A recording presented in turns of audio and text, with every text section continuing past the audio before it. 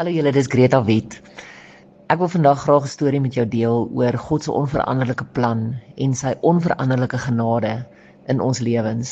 Baie van julle weet dalk al hoe die storie van my lewe nou al uitgespoel het, maar ek sou hierdie jaar 27 jaar saam met my man gewees het. Huwelike was nog altyd vir my 'n kosbare gedagte uit God se hart uit. Die grootste deel van my bediening gaan eintlik maar oor huwelike, waar ek veg vir verbond en waar ek op my knieë deur soveel couples saam met hulle op my knieë gegaan het, waar ek huwelikskampe gehou het en eintlik 'n openbare bediening gehad het in huwelike. Ek het huwelike gepreek en geslaap en geëet en ek het altyd gedink my huwelik is gesond.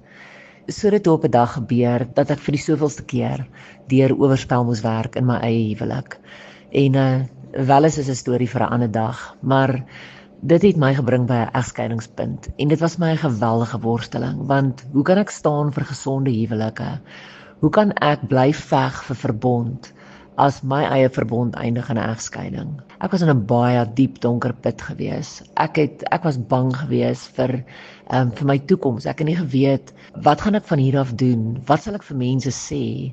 Ek het soos die grootste mislukking gevoel. Ek het gevoel ek het my kinders gefaal. Ek het gevoel dat alles wat ek gedoen het was eintlik nog altyd plastiek gewees, want hoe kan ek oor huwelike preek? Hoe kan ek huwelike help red as ek nie eers my eie huwelik kan red nie? Wel, die Here moes my intussen leer dat dit 2 mense vat om aan 'n huwelik te werk en 2 mense moet dit regtig waar kies, maar toe ek weet my egskeiding gaan op die lappe kom en in die media wees en dit gaan 'n groot storie wees omdat dit maar in die publieke domein is. Ek was regtig benoud, ek was regtig bang geweest en ek het geweet daar gaan geweldige veroordeling kom, maar my grootste ding was, Here, waantoe van nou af?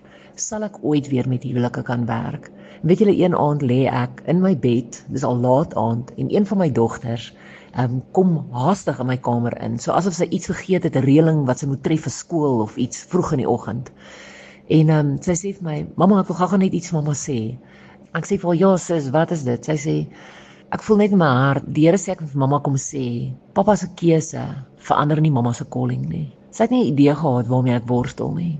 En hier kom sy net, en ek bedoel dis 'n skoolkind, hier kom sy met hierdie ongelooflike wysheid uit God se troonkamer uit. Dit is nou amper 2 jaar later en ek werk nog steeds met huwelike. Die Here het my seisoen vir my kom draai en hy het dit nog steeds mooi laat uitwerk.